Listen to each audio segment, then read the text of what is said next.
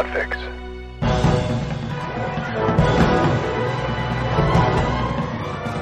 Hello and welcome.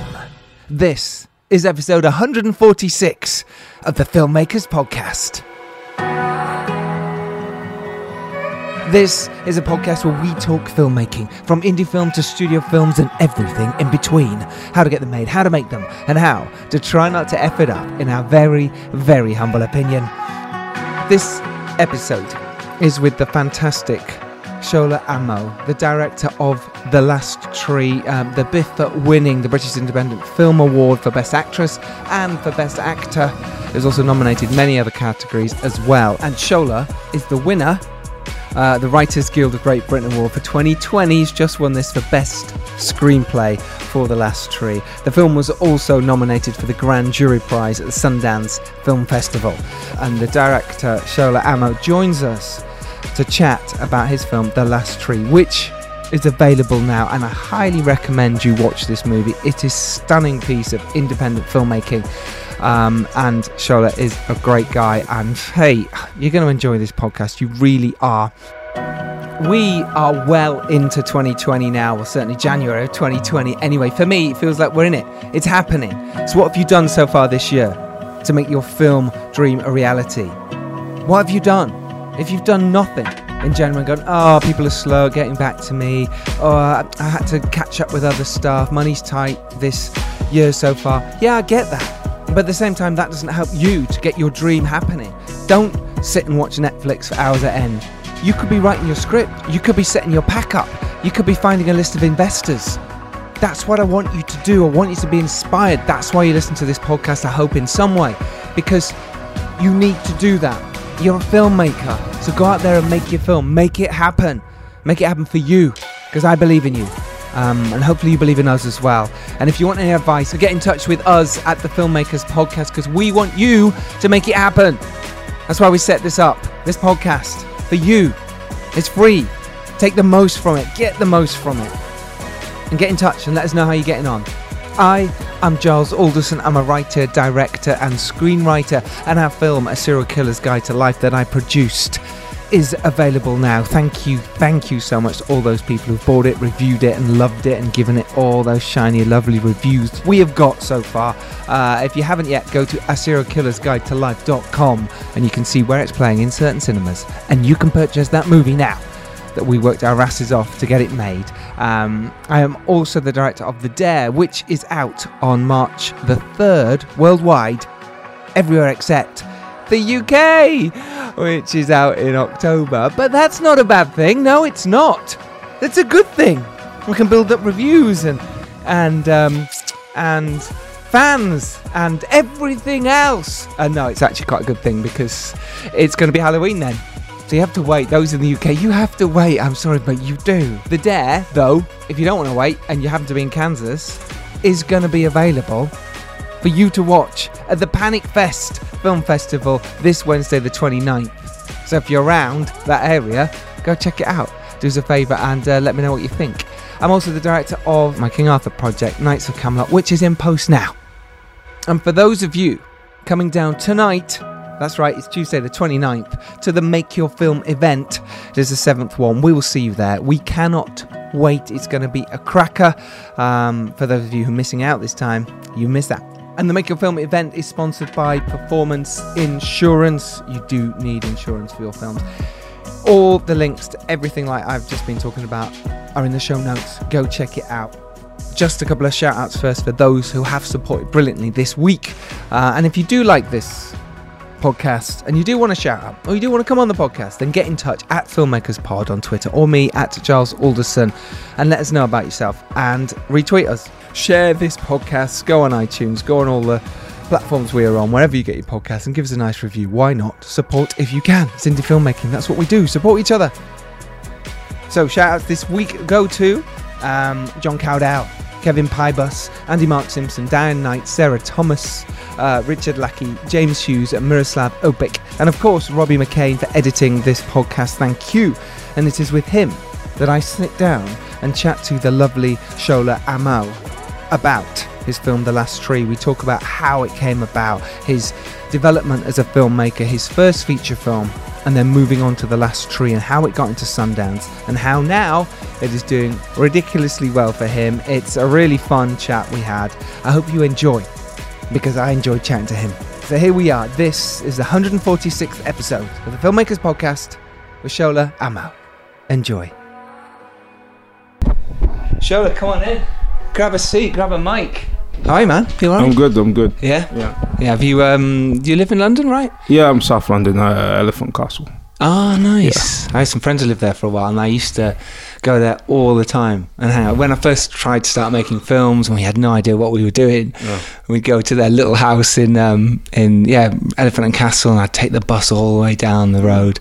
Walworth Road, right? Yeah, Walworth Road. Yeah, and then we'd go into their little flat and try and come up with ideas for films, and just it was cute, but we had no idea what we were doing. Yeah. You know? God, it's like 20 odd years ago. You lived there all your life?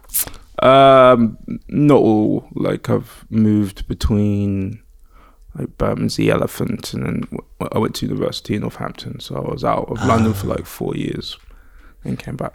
Because that means you've lived pretty much London. You grew up in London all your life, and then went to Northampton. Northampton's an interesting place, isn't it? It's very different. And I suppose, did you do film there? Did you study anything? No, it's funny. I studied American studies initially. American studies? Yeah, it's like really American kind of political history, civil rights, Native American history, artistic stuff, like watching a lot of films, like at least Spike Lee films, and reading just really interesting books like Frederick Douglass' slave biography, and really just a kind of political foundation in history, whether it's Malcolm X or Martin, that I didn't have in secondary school in the UK. But I ultimately switched from doing American studies to journalism. And that's technically how I got into film, because in journalism, you had to major in your final year in print, radio, or film. Yeah. And I did film, which was a documentary. And it was a documentary about a friend of mine who had been stabbed 7 times. So that was like my introduction to filmmaking. Wow. Okay, fascinating. And then was that still at Northampton? Did you? Yeah, I was all at Northampton. Yeah. Again, it's super important to make that switch, and the skills that you learn, that I learned on that course were really, I found, very transferable. That's interesting. What specifically? Anything for our listeners? Because our listeners are all filmmakers.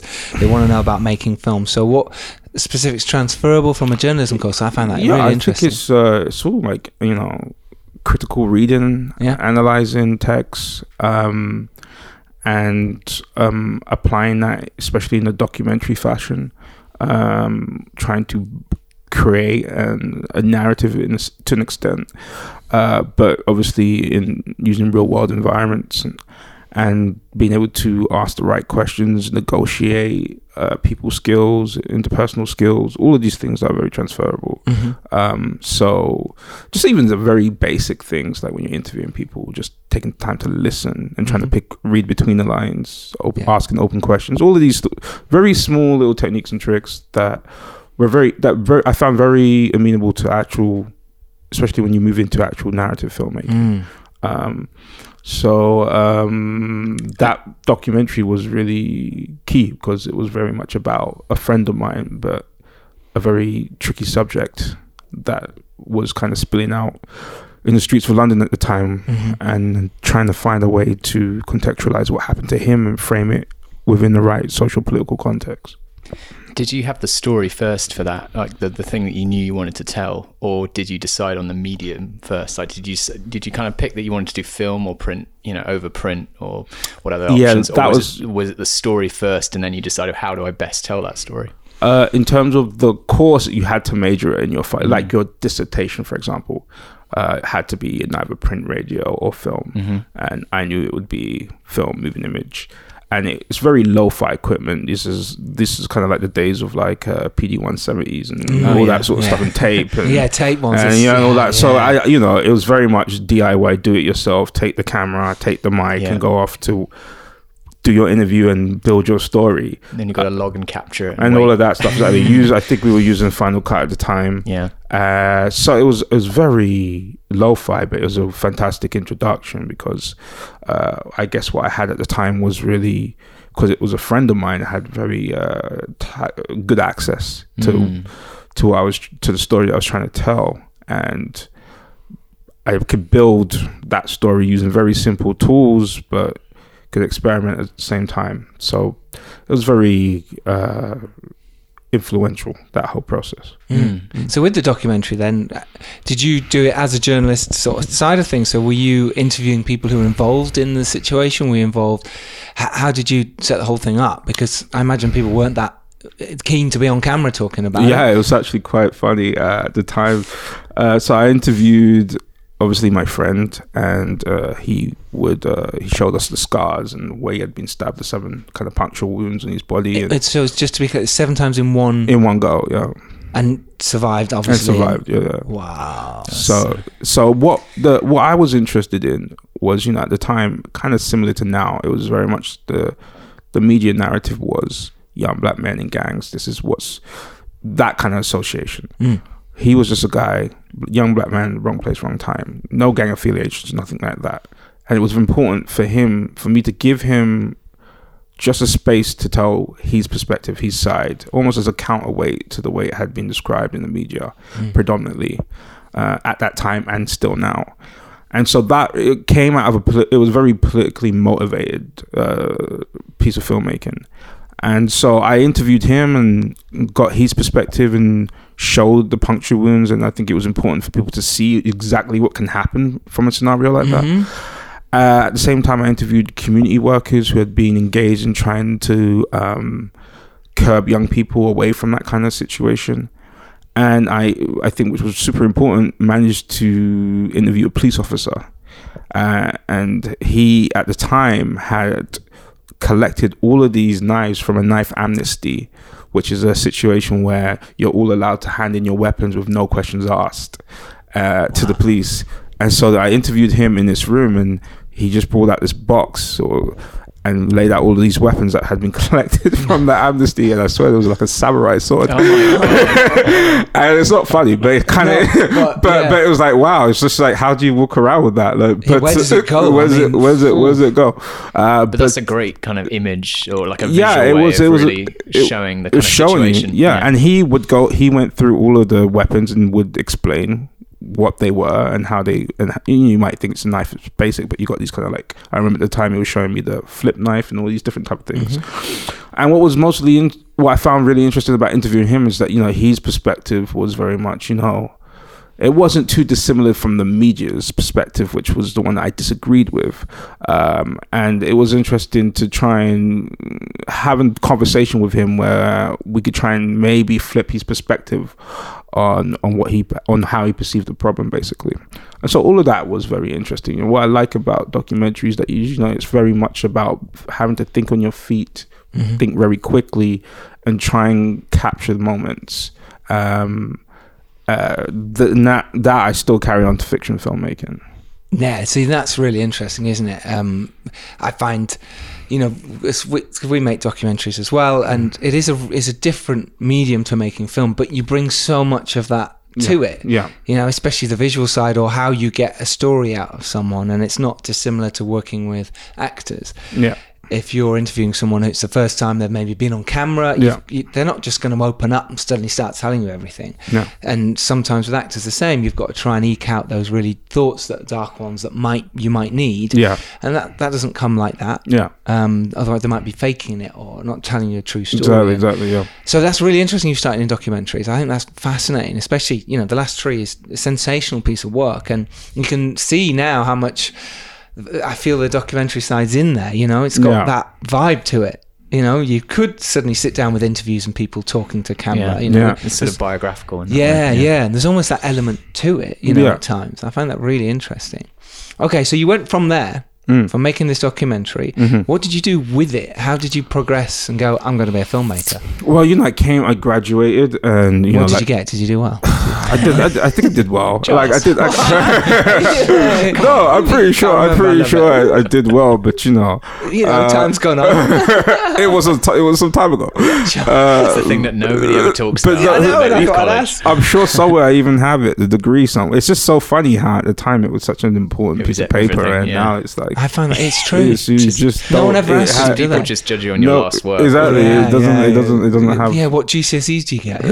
Shit. Do you know what I mean? It doesn't matter, does it? It's fascinating. But these things, I think, operate more as rites of passage as anything. Yeah. So, and it's what you learn in the process. But yeah, I graduated and like everyone, you graduate from university pretty broke. And and with a mountain of debts. Yeah, a lot of debts. Thank you for worse Something now. everyone can relate to. Yeah. So it was very much okay. I want to put. I'd been bitten by the filmmaking bug, and I was like, okay, how do I pursue this? So something really interesting happened with this documentary. There was a festival at the BFI at the time. I can't remember what it was called, and I was submitted the film to that festival. It got in, and they screened the film, and at the festival there was a representative from this company that doesn't exist anymore. It was called Current TV. I don't know if you guys will remember that. It was like I think it was set up by Al Gore or something. It was an investigative journalistic platform, and Nice. they had a Sky channel, and they were buying content.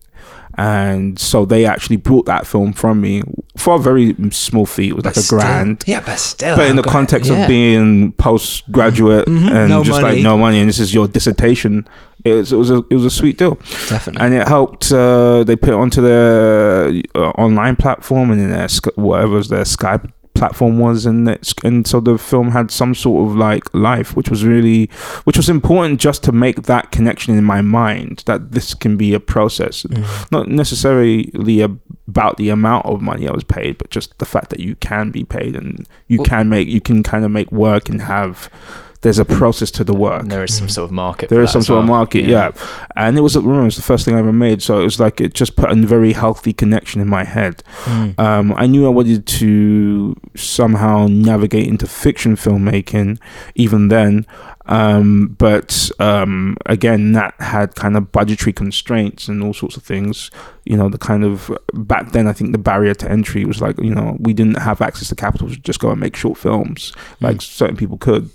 So what I did is actually went to theatre, and I did some playwriting I did the Soho and Roy Court Young Writer Group. So did I, brother. So Yeah, so I did those, and those are super useful because again, you're learning the nuts and bolts of storytelling. They're telling you character, they're telling you plot, they're telling you everything that you need to know. It was incredible. I didn't know those girls I was telling you about at the beginning, about how I went down in Walworth Road. I met them at this Royal Court Young Writers program, and we said, let's set up to do some film stuff. Amazing. Well, you know the benefits of it. It's huge, yeah. And it really, I found it, I guess I found the Soho one just slightly more helpful in the sense that they would select the 3 plays they wanted to have a performance. And so the Royal Court didn't do that. You could exactly. So the Soho one meant that I had a performance, and it technically would have been the first time working with actors.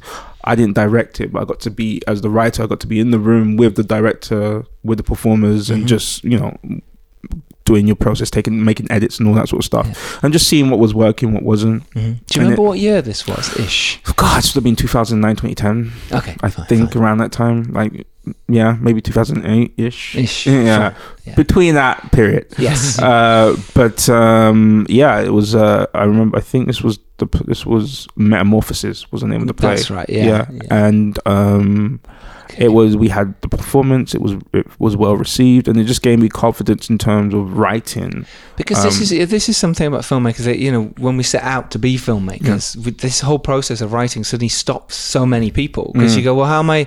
It's great. I want to go make a film, but hang on, I need a story, and then I need someone to actually write that to a high enough standard as well.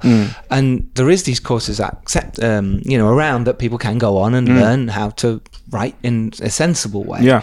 And I think it gives you all that confidence to go, well, okay, I can go make a short now because actually my writing's fine. It's acceptable to move forward. Exactly. Yeah. It gave me a lot of confidence in that sense. And so I was like, okay, I had enjoyed that experience immensely.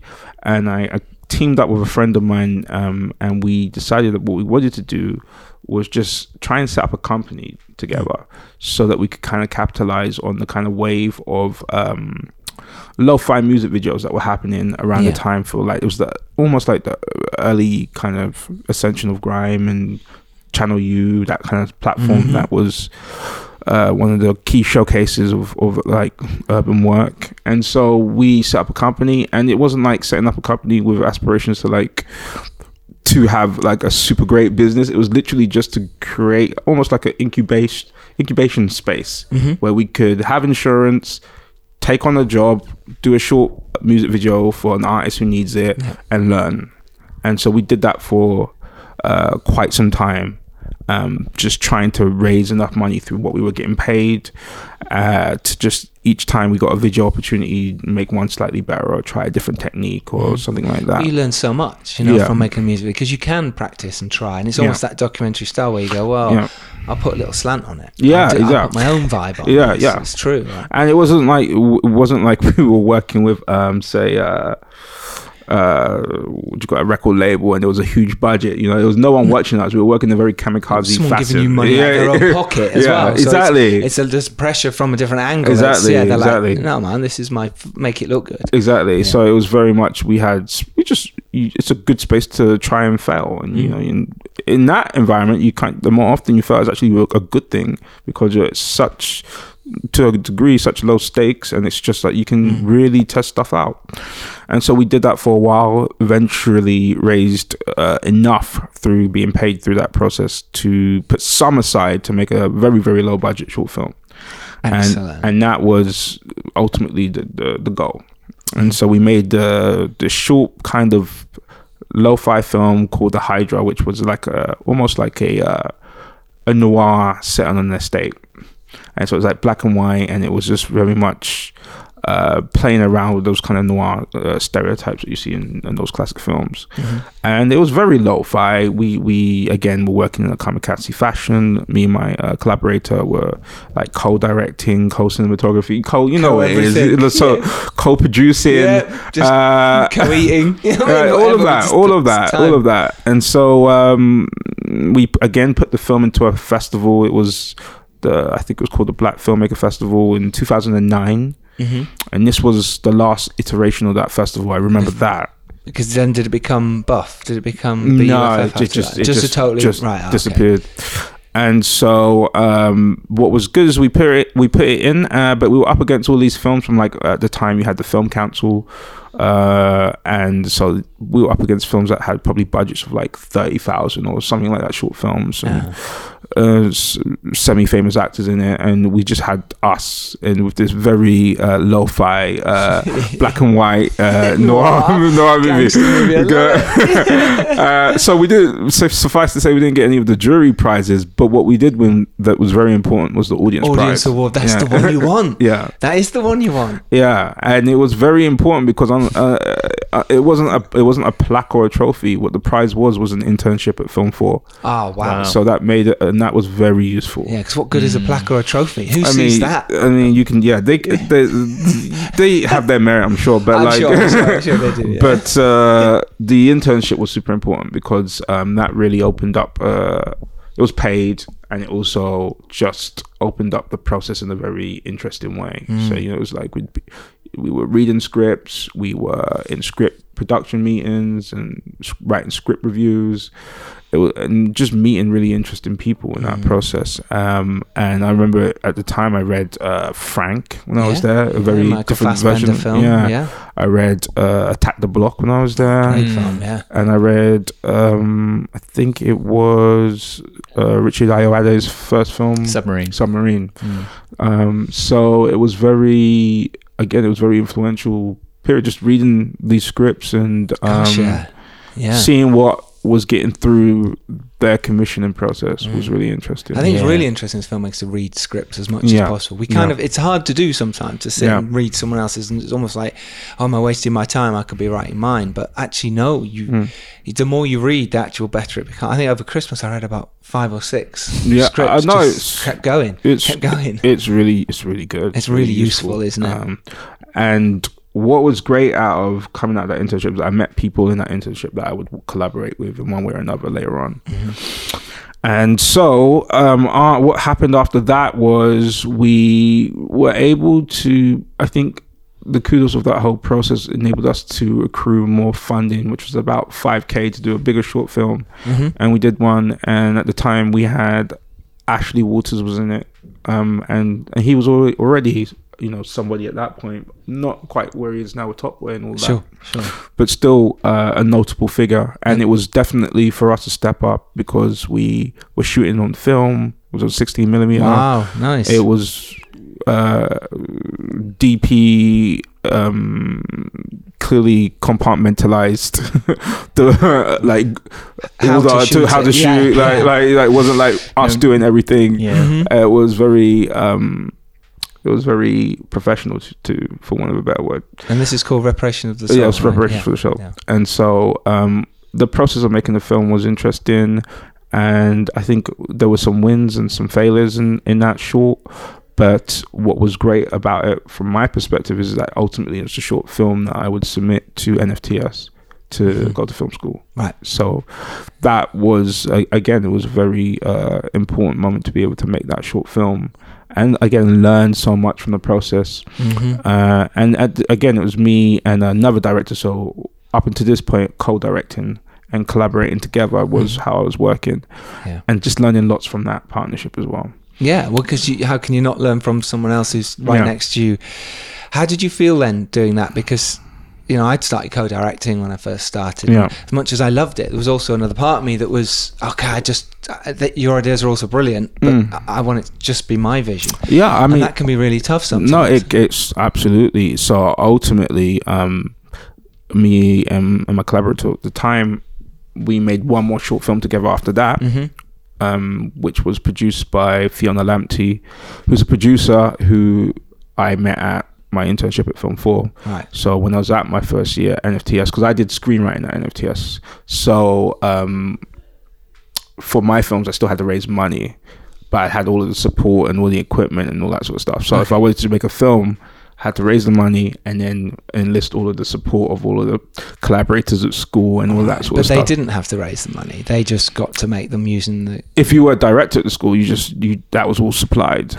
If you're a screenwriter at the school, you had to raise the money. Well, could you not, in that case, write something for one of the directors? Yeah, I didn't do that. You were like, I want to direct. No, right? it was very, because I had a interview. I remember I applied for both, and I had an interview for both, and then I screenwriting was what I got into, and I was very happy because it was like, to be honest, what I really wanted to master the nuts and bolts of the stories I wanted to tell. And so I knew whilst I was there, I could enlist people to help me direct stuff. It's an international film school with the best kind of cinematographers, composers from around the world. So I was never going to pass up the opportunity to direct whilst I was there. Yeah. And when I was there, Nick Powell was running it, and he was very rock and roll guy. He was very cool. Knew I was just coming in I told him I wanted to develop holistically as a filmmaker, so I was going to be doing this and that, and he was very supportive. It's just like, raise your money and you got all of this to play with. So I just raised money, and I think it's important I've always had to raise money. Yes. It's never been a thing where it's just been kind of plonked on me. Which is a good thing, I suppose, in a way, that you learned from a very early age with your filmmaking. I've got to raise money myself, which means when you come to make your features, you go, well, I've already done this. Yeah. It's just a bigger side of it. Absolutely. I think it's a real distinction, because fast forward into The Last Tree, which is, money I was given, there was a long journey of self-starting, raising my own money to make the work. And I think it's just very key to like producing as well as directing. Yes. To get to the point where I was finally given a kind of commission to some degree. Well, because you learn the ropes, you understand producing, you understand what goes into it. Whereas if you're a director and you just get all the money, where you go, well, someone else is doing that, and why isn't it working? Whereas you understand it. Exactly. So when you come to direct, you go, okay, there's a problem over there, but I understand why there's a problem. Yeah. Let's see if I can help. Yeah. From your experience. Yeah, and that was basically how it worked. So my first year, what you could call, I guess, my first year film was the film called The Prayer. It was the last time me and my collaborator would co-direct. Sure. And it was produced by Fiona Lamptey, who I'd met at Film 4, who is now an independent producer. Yeah. And great. So, again, it was shot on film, and really a great learning curve in its own way. But I got to that point where I felt that I was ready to go and start making my own stuff. Like really all of the films that we co-directed, I had written. So I felt like through the process, I was ready to just go and write and direct something like completely by myself. What were the sort of takeaways that you'd had from those shorts? Like, what kind of key lessons had you learned, or like things to do or things maybe not to do?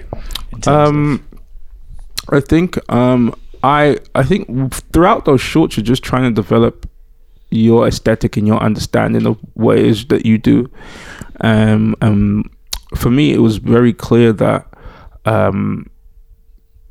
there's a kind of rigidity to the system of filmmaking, and I was always trying to make it more like the experience of making docs, where it's very fluid and you leave enough space in the schedule to capture, and it's not as a production line.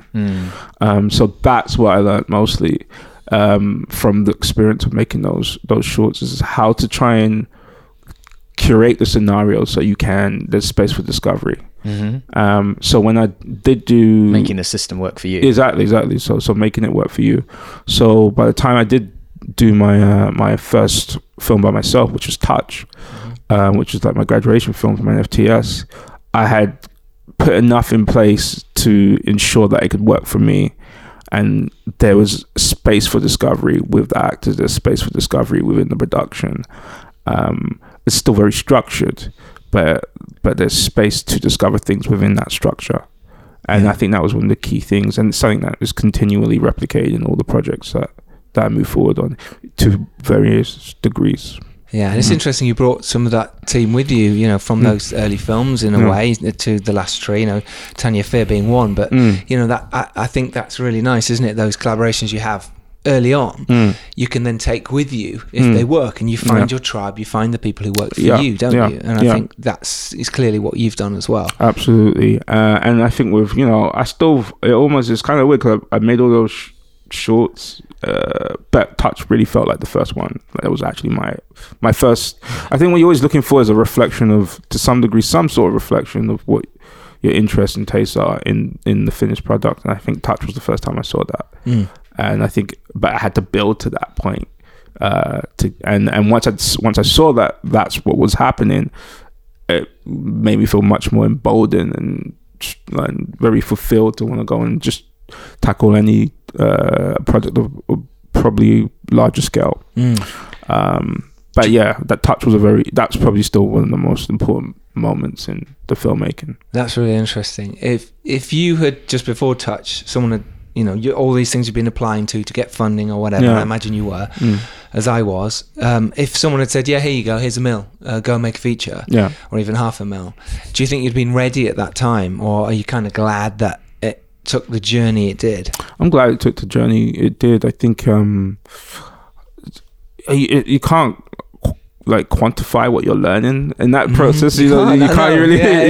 But you can say, I may have used this kit. You can be specific and say, I used this kit, or I shot on film instead of digital, and that's a very tangible difference. But there's all sorts of stuff happening on every project, even the ones you don't think were successful, that you're learning, that you can't really quantify the importance of.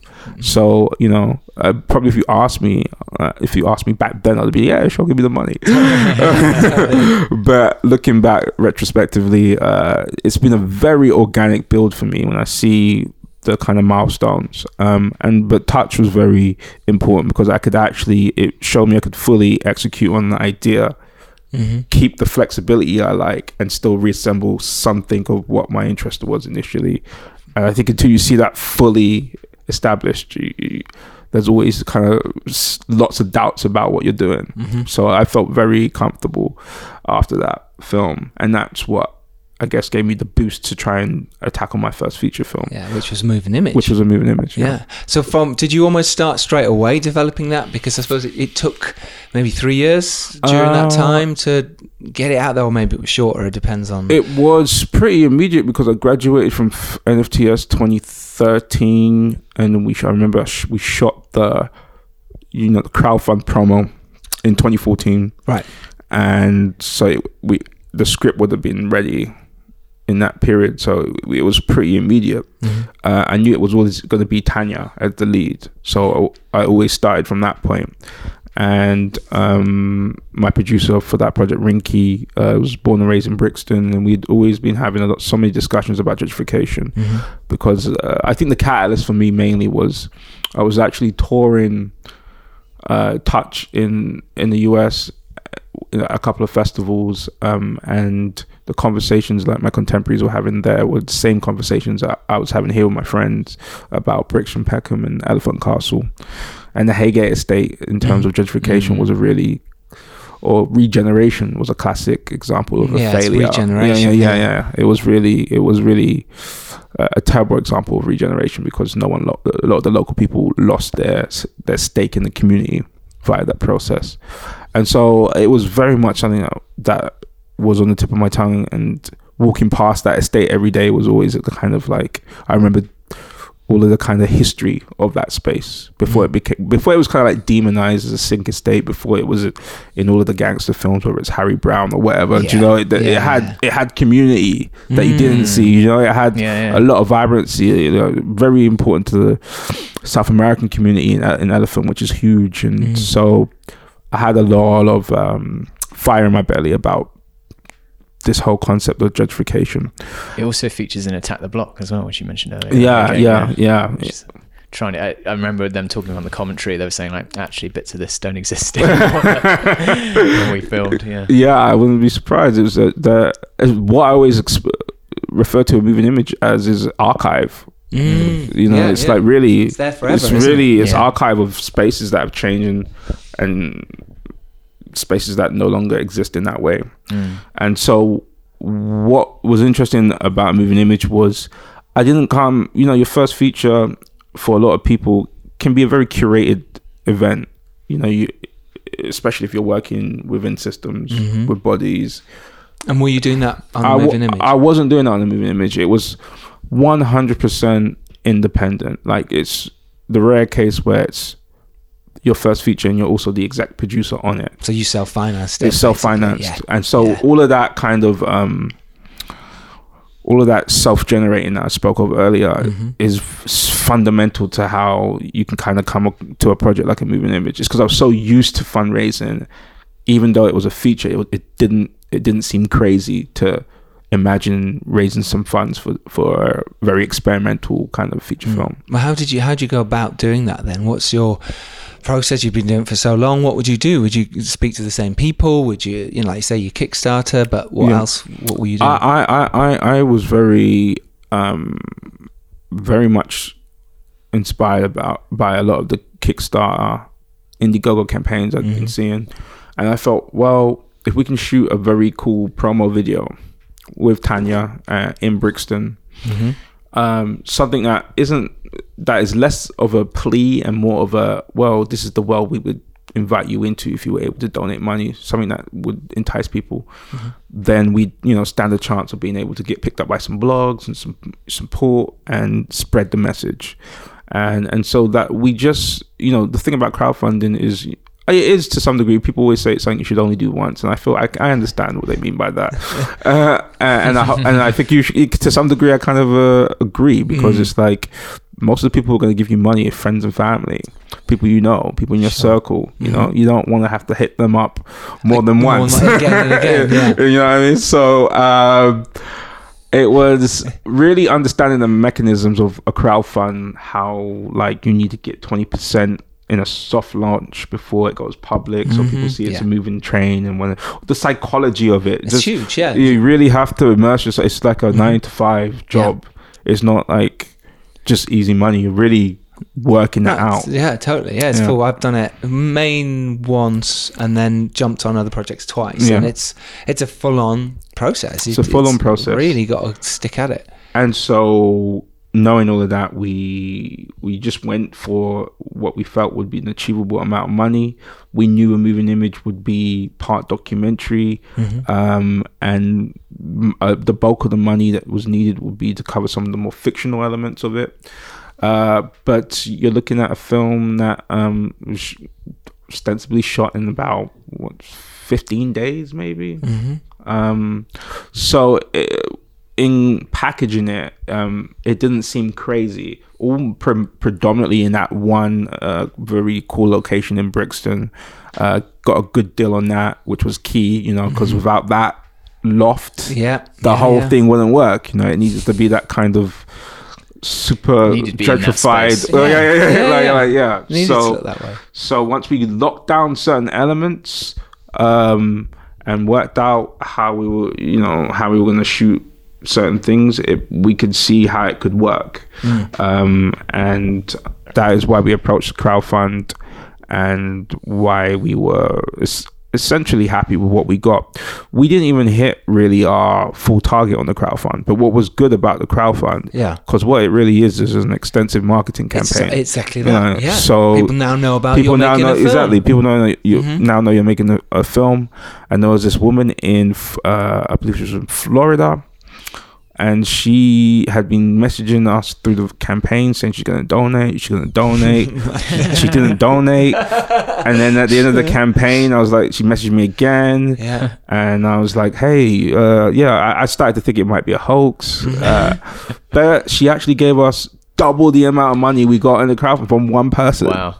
In the US. Wow. And it's because, she was engaged in this conversation about gentrification and she really liked the promo video, and that it's still, that donation enabled the film to happen. That's fully incredible. In a way that we could appreciate.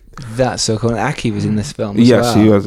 I played football with Aki a couple of times. He's a good footballer, and he's made his own feature film. He has, and that is beautiful. Real. Because I feel when we bumped into each other recently, and it was like he was telling me, the process, seeing how a moving image worked, showed him you can do it. Yeah, it can be done. And it was great to feel like that kind of community around that film are going off and just doing their own things, because he did it DIY exactly the same way. And that's doing really well now, and he's winning awards. The Last Tree is doing really well for you. And I think we all help each other, right? That's the point. We all support and go, look, there's no competition, we're all going, let's do it. And it's so lovely, isn't it, when people around you are also fighting hard and working to get stuff made. It's amazing, because there's so many funny stories and anecdotes around the moving image.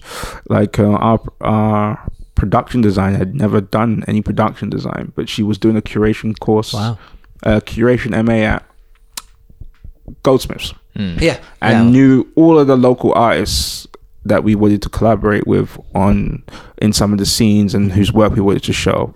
And so she just brought that knowledge of that art space in South London that we were interested in, and we worked together. And she designed and she built stuff in the perfect way for the film, and it was we were taking so many risks like that. People say risk, but it didn't even feel like a risk. They just felt right. It just felt organic to me. That you should use them. Yeah. Well, how did you find your crew then? Obviously, the shorts you've been making and over that time and bringing people along. Did you just put shout outs out? Again, I have to attribute a lot of the crew finding to NFTS. To be honest, it was through all of most of them were graduates, or some were still students. So Shegan Akinola, who's now the composer on Doctor Who, was a student at the time at NFTS, and he saw the campaign and really wanted to be involved. And so that was the first time we collaborated, when he did the score for a moving image. That's amazing. And do you know what you said there about when you put yourself out there and say, I'm making a film. Do you know what? I'm crowdfunding it. If you want to get involved, whatever. But I'm making a film. The amount of people that go, hi, I'll help you. Is incredible. And some you don't want, but there's a lot who you go, thank you. Yes, I really appreciate your help. You've got to get that. There's that flick in the brain where you've got to go from, maybe I can do this, to, well, I'm doing this by hook or by crook, and it's going to work or not. And you're working towards a date, which is the shoot date. And the amount of things you can kind of accumulate on that journey is kind of crazy, because you've already just thrown all of your eggs into the basket, and there's nothing else that can happen at that point, really. So Shegan was amazing, and M. Demiri Enkemi was, I think, 19. I think he hadn't even. He eventually went to NFTS. to become the youngest MA editing student in the history of the school. But at that point, he was, I think, still in the application process or something. Okay. But he was the person who I wanted to edit it. I met him on the BFI Film Academy course, which was being run at NFTS. I was working on that, working with younger filmmakers, and I think I met him when he was 17. And he was great on that course. It's like a miniature version of NFTS for 16 to 19-year-olds. And how were you? I mean, it's fascinating with moving images. Obviously, we want to talk about the last tree in a minute as well. But how did you get the moving image out there? How did I hear about it? How did you get it into the world and say, "Look, I'm a filmmaker, and look what I'm doing"? I think it was a combination of, you can chart it as early as the crowdfund, because blogs like IndieWire were putting that out there, talking about the film. And so by the time it was ready, the first festival that we landed at was the LA Film Festival, which was a great festival. And we were in competition for like the international prize. That was amazing. Me and the crew got to go to LA. Wow. Got to watch be a part of the festival, have the screenings and networking.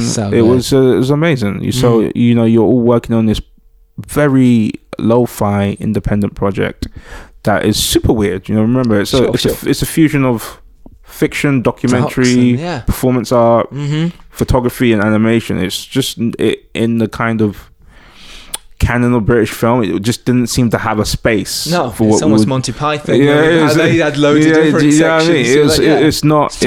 It's super weird. Nowhere near like Monty Python. I'll tell you that about. But it is in that terms of it's like different. I still see it as a comedy to some degree, but so I actually took the reference as a positive. Brilliant. but it's a super weird film aesthetically. Everyone's just doing it because they believe in the idea. And we get it made. It goes to LA Film Festival, has a great reception. Then it goes to Black Star Film Festival in Philadelphia, which is a very cool festival looking at predominantly African diasporic work.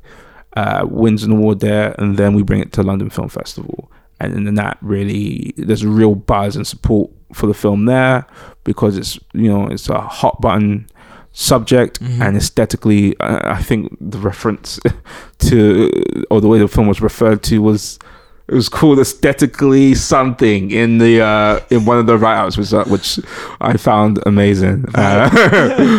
Something along the lines of peculiar.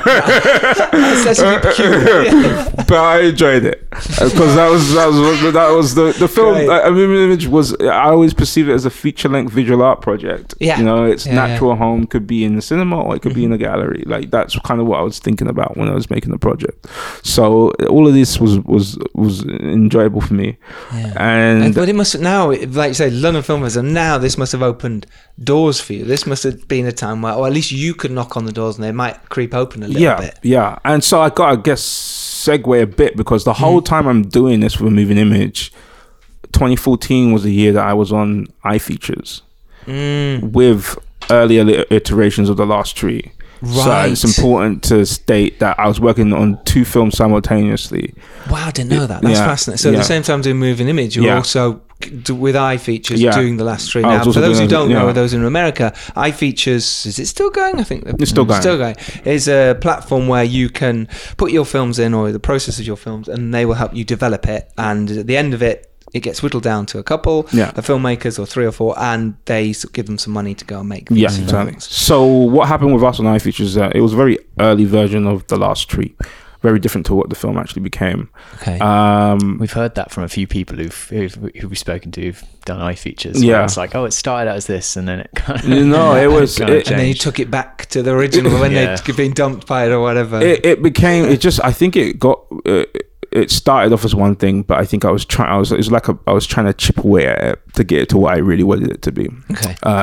So the year that I was on it, it was a very good year. It was God's Own Country, Lady Macbeth. Jack Tarling has been on his podcast. Lady Macbeth's amazing. Who else was it? Fantastic. The Leveling. Wow. Apostasy.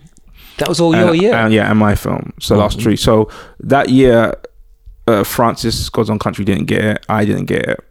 So we both went off, and I remember bumping into Francis in East London, and we hadn't realized who had got it, and we were like, did you? I was like, did you get it? And he was like, nah. And he was like, did you get it? I was like, nah. So we just had a hug because we spent at that point it had been a 9-month development, Right. and so we were just like a bit bummed we hadn't got it. But those films were cool. I mean, Apostasy, The Leveling, Lady Macbeth, particularly William, director of that film, I thought very cool. Yeah, those were the films that officially got the green light. And Francis Lee's God's and Own then Country didn't. and he didn't, and eventually he got the money, and which was more than you would get on iFeatures, and he made God's Own Country, and then eventually I got the money, which was way more than you would get on iFeatures, and I got to make The Last Tree the way I wanted to make it. So that's quite a good story. That's really nice in the end. At the time, you're probably a little bit pissed off, or certainly disappointed with the result. But now it's a much better thing. I was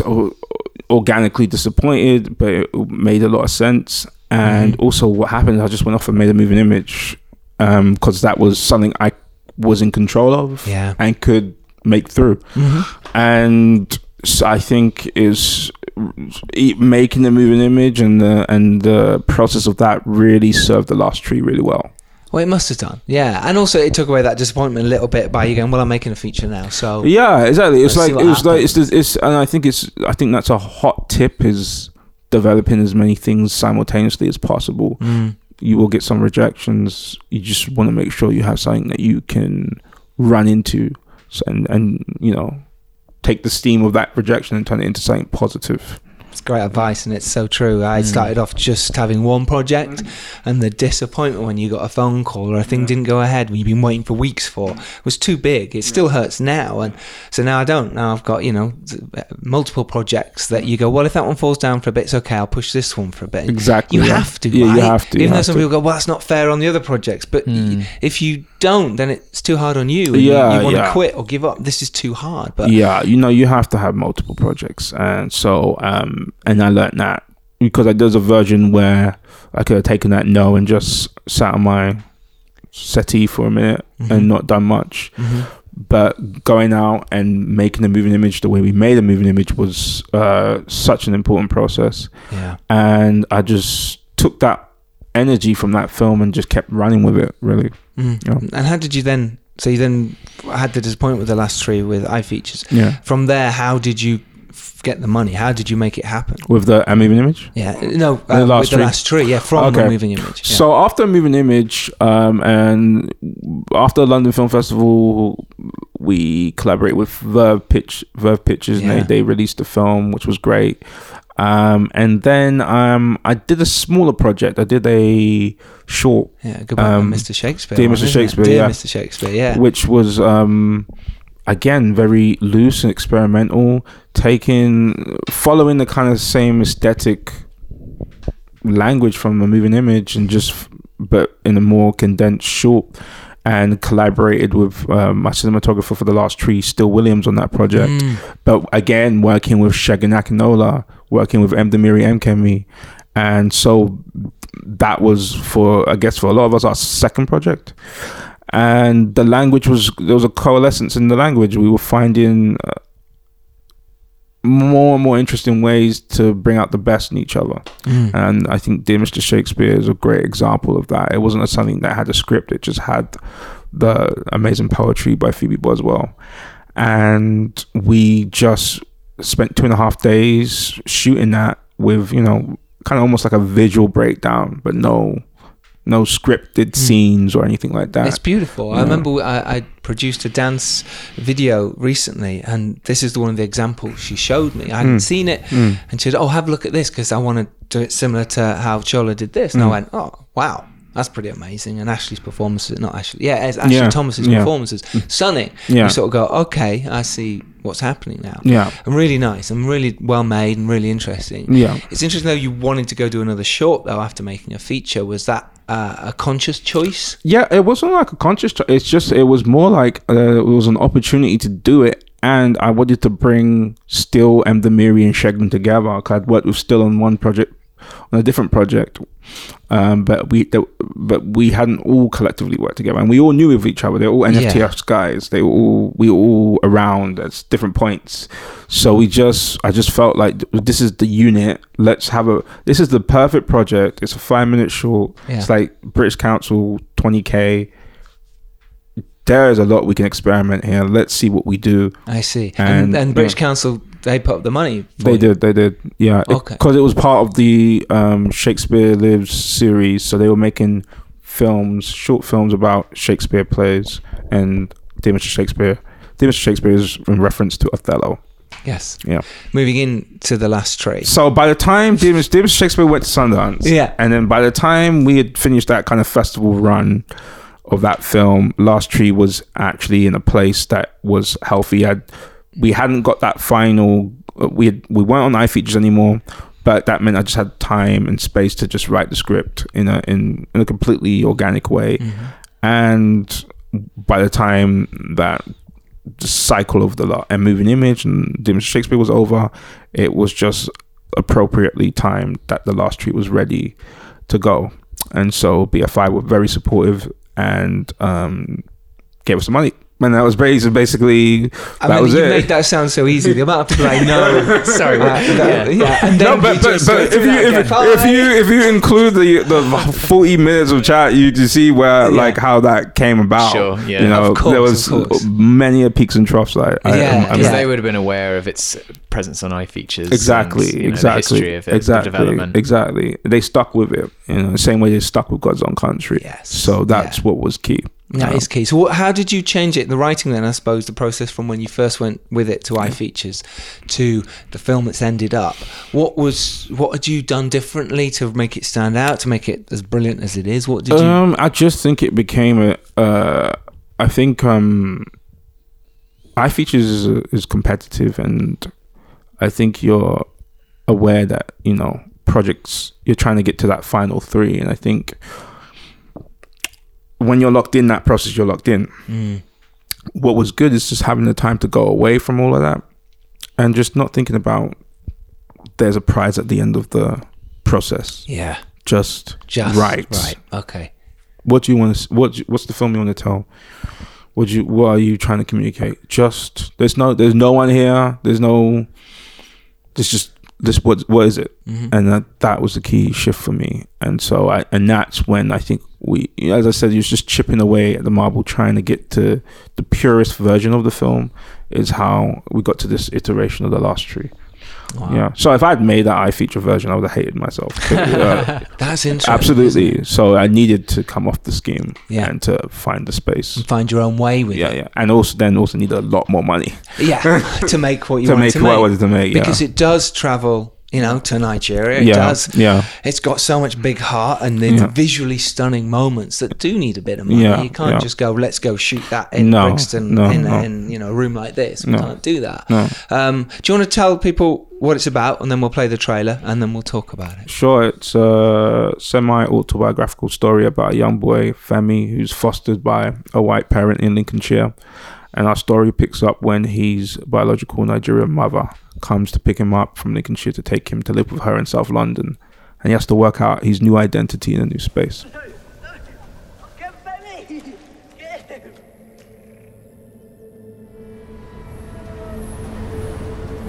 I wouldn't change being part of you for all the world. In a way, you're all my boys. But we're not.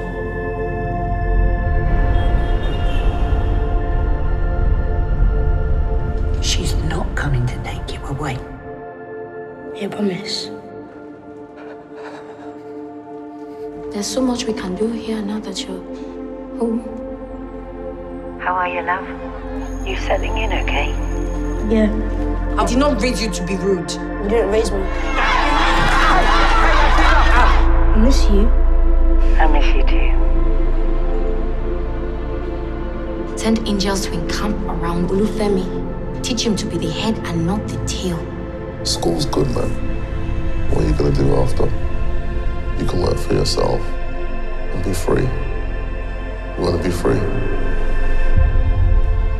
I don't feel like we're living in the same house. I come, you go. Look, I'm sorry you're lonely, but it ain't my fault he's not here. You don't know anything. I know he left. And one day, I'll leave too. Man's got to do what he can to protect his family. We're brothers now.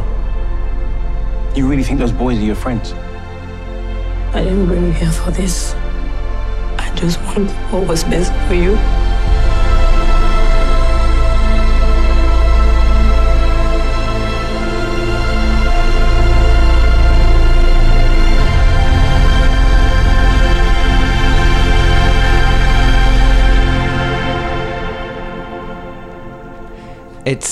Honestly, it was so exciting to watch this film because there was so much to take from it, and the performances were out of this world. It was like, wow, okay, really went there and got something, and it drew you in from the startling visuals that you had from the very beginning. Was that always your idea, was to say, well, I'm going to do this with this visual storytelling, so it's not, this isn't, some people might say this is a crime, drama set in, Brixton or whatever. People go, oh, it's just another gangster movie or whatever. But it's so not. It's nowhere near that. It's beautiful. It's lyrical. It's, not there's anything wrong with those. But in terms of, this is really highbrow. This isn't just people on the streets with guns going, right, I'm going to shoot you up. This is really interesting. You get inside the mind of your lead character, Femi, here. Yeah, I think,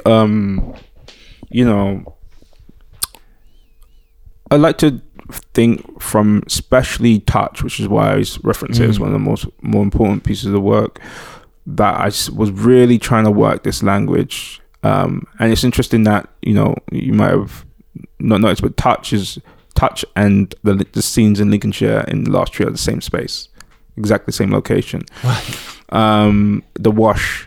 Yeah, and so it was very much like I knew the one part of the inception of Touch was I wanted to see two black actors in a space I hadn't seen them before, doing things that I had seen only done in like independent films like Terrence Malick or something. Yeah. But I hadn't seen that in Black British cinema or in British cinema, two actors of color in a space in this kind of in a particular tone.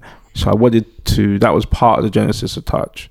It's like wanting to do that, but also wanted to marry it to my kind of all the stuff I was interested in kind of like sci-fi, nature, and all that sort of stuff. And so that, in a way, kind of carries on to The Last Tree, because it's really a film about subversion in narrative and in form, and it's about we kind of have perceptions of what we're gonna get if we see a 90% black cast in a British film, and playing with those stereotypes and trying to reveal something new was a very fun part of making The Last Tree. But also aesthetically finding a language for it that fit it like a glove, but also elevated it above, I guess, normal social realism was very key. And it really helped when Still clicked with the concept of this singular perspective and immersion, which was what we were working on in Dear Mr. Shakespeare. Like you can tell by the movement, it's like trying to immerse you in the visual world, and so that's what we knew we could do it, but we did do it on a bigger scale with The Last Tree, and everything from the sound design to every camera choice is trying to put you into Femi's head, into his perspective, and he's your lead through these three different worlds in a sense. And it does. There's a beautiful moment where something's just happened, and there he is. It's almost like he's floating back. Yeah. And it's a double dolly shot. Double dolly, right? Yeah. He stood on the dolly, but he's just Spike Lee, of course. Spike Lee, of course. Sure. But it was so simple in terms of, filming it wise, but beautiful at the time. You're just like, wow. I don't think many filmmakers who'd go, oh, do you know what? I'm going to do that now. Yeah. I'm going to choose to just make you sit inside his mind, and the way the camera moved and the way you held on shots for a certain amount of time. It's just beautiful. It was really interesting. Did you find a lot of that in the edit as well, or was it always you planned it in a certain way? It was always planned. You kind of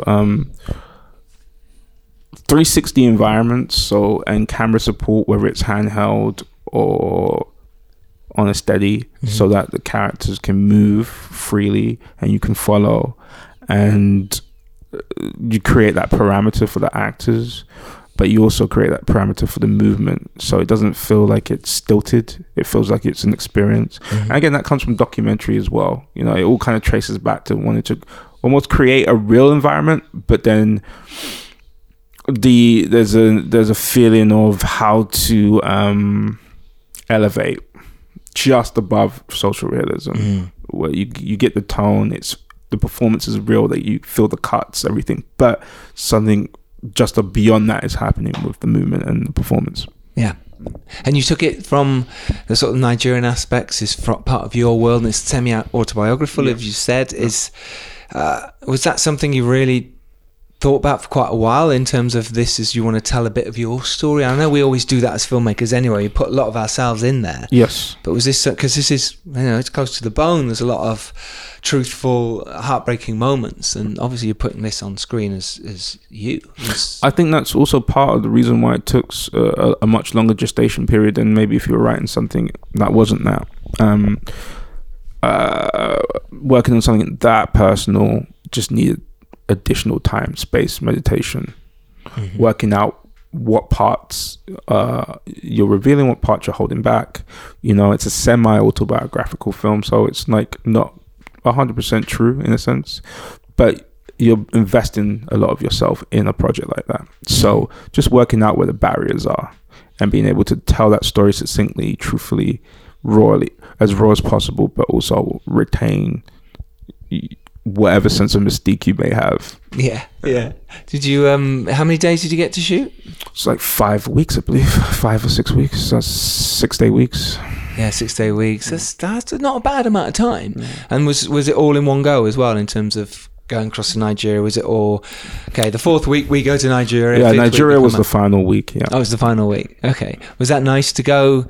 I mean, have you been there quite a bit? Yeah, I'd been going for some time, but it was always his dream to shoot there. Yeah, of course. And for Sam, it was actually his first time going back. Was it? And is he Nigerian himself? He's Nigerian. So it was. That's the lead actor. So all of the reactions he's having in Nigeria very much that he was there for the first time. So that's useful. That's very and I didn't know that when we cast. Oh, right. So it was just he told me at some point during the shoot, and I was like, it's amazing. And I think it meant a lot for him, on those on the beach in those final scenes in particular, where he's really soaking up. This is his first time on the Lagosian beach, so that's very important. But it was amazing. I think one of the key innovations in the process that something I hadn't done before, was have the editor on set from day one. Okay. And that was something that I will always do, because I think it's really important. It's really, especially now that technology means you see it almost instantaneously in some ways. What did you gain from that, though? Because I love having an editor. It's interesting to hear that, because obviously your process sounds really methodical and careful, but there's still that flexibility in post that you want. So I guess that really kind of says that point more than, say, if you're a filmmaker who is setting up 10 cameras and doing more of like a Tony Scott type thing. But I think your style is much more, from what we've seen from this discussion, it's very well thought out, well planned out. I think mature gestation. There's you've considered things a lot. You do it to a point, but you don't want to kill it, because you need, by over planning. You need to. It's like you plan to let go. Yeah. And if you do enough planning, the more maybe you can let go, because the parameters are set. And when you're in the process of letting go, that's when actors can improvise. That's when things can be discovered, and it's always those discoveries that for me have always been the most enjoyable parts of the process. Yeah, because otherwise, if you're doing it exactly like you've planned or your storyboards, it loses the heart and the passion. Yeah, it's like a dead film. It's an organism. It's organic. You have to discover things in the day. Things will change. Things will morph. Performers will have ideas. An actor might move across the window and give you a different perspective on things. Yeah, absolutely. So you got to be open to it in a very thoroughly planned environment to some degree. Yeah, no, that's very true. And let's talk about the actors then, because you mentioned Samuel Adewumni. He's amazing. How did you find him, and was there not a pressure to get a name, if you like, especially with the BFI? No, not at all, actually. It was really Sam was just, from the first time we saw the self-tape, we just kind of we knew. So we got him in and we auditioned, and Aisha Walters and Shaheen Bega, our casting directors, did such a good job just curating such a list of an amount of video footage that we we were seeing some really amazing people, and Sam and Ty Golden were some of them. And I hope they actually, what's great is they actually look alike, which is not always the way. No, it's not. Moonlight's a perfect example. They really, but they actually,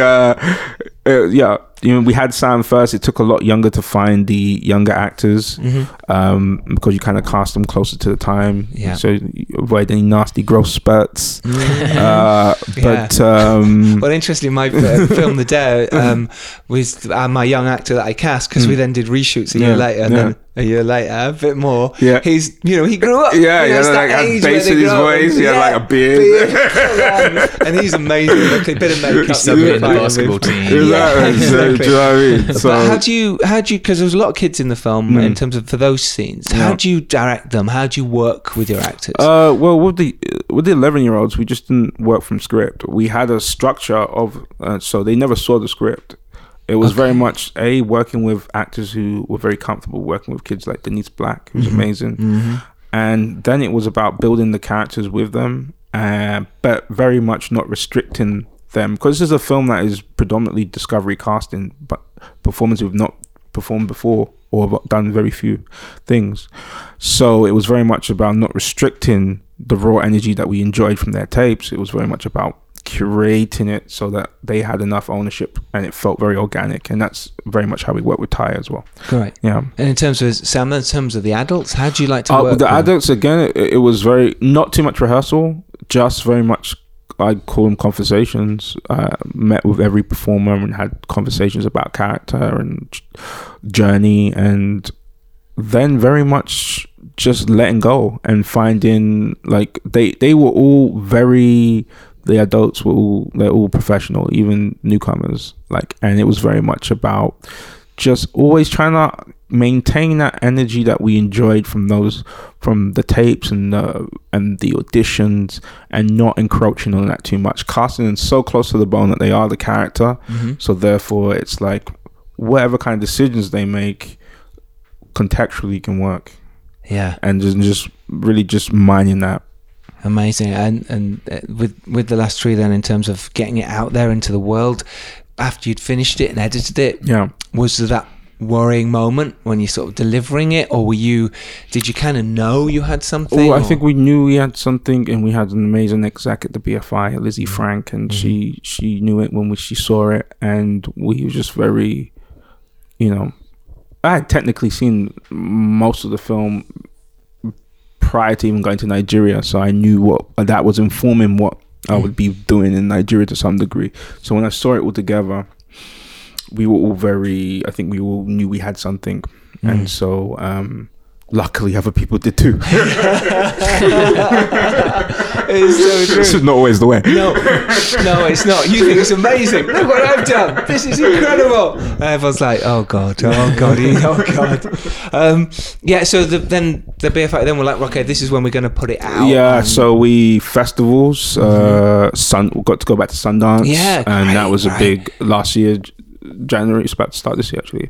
So that was really important and a great global showcase for the film. Huge. And Picture House saw it out there, and then they picked up the film, which gave us a really fantastic run in September when it was released last year, in the cinemas, and you couldn't want for better for a project like that. They were always going to be the distributor that gave it the most love and attention. They're perfect for it, aren't they? It's exactly the right kind of art house, indie, but also it's got so much heart and leverage, and then that works well for them. So they were fantastic, and then we closed off the year with a couple of Biffa wins for Sam and Rushai, which was really something that it was beautiful to see them pick up those awards. And you even mentioned on the Empire podcast for being one of the films of the year, which is really incredible. I mean, that's amazing.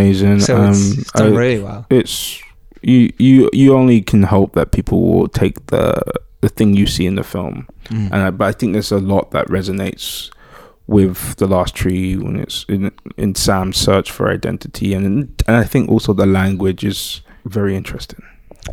I agree too. The Last Tree is out now, so you can go watch it and do it. Honestly, it's a beautiful, beautiful film. You should be so proud of yourself, and I am proud of you. You've done an amazing job.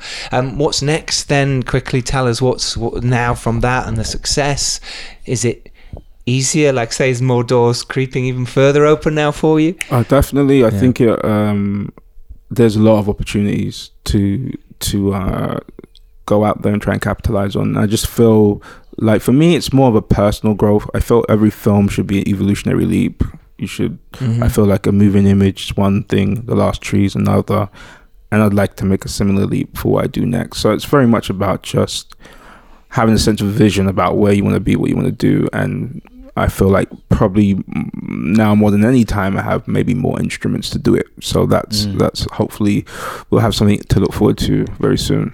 Clearly, with all of your films so far, they've been kind of grounded in a sense of place, and often that's here in the UK. And I very much enjoyed the end of The Last Tree, where I got to go to another space and completely immerse myself in it. So it'd be interesting to see what that looks like somewhere else. So where can people follow you on the socials and online? It should be a simple question, but it feels it's the simplest we've had. It's Twitter, just at Shola Amoo, Instagram, just at Shola Amoo, and my website, just sholaamo.com.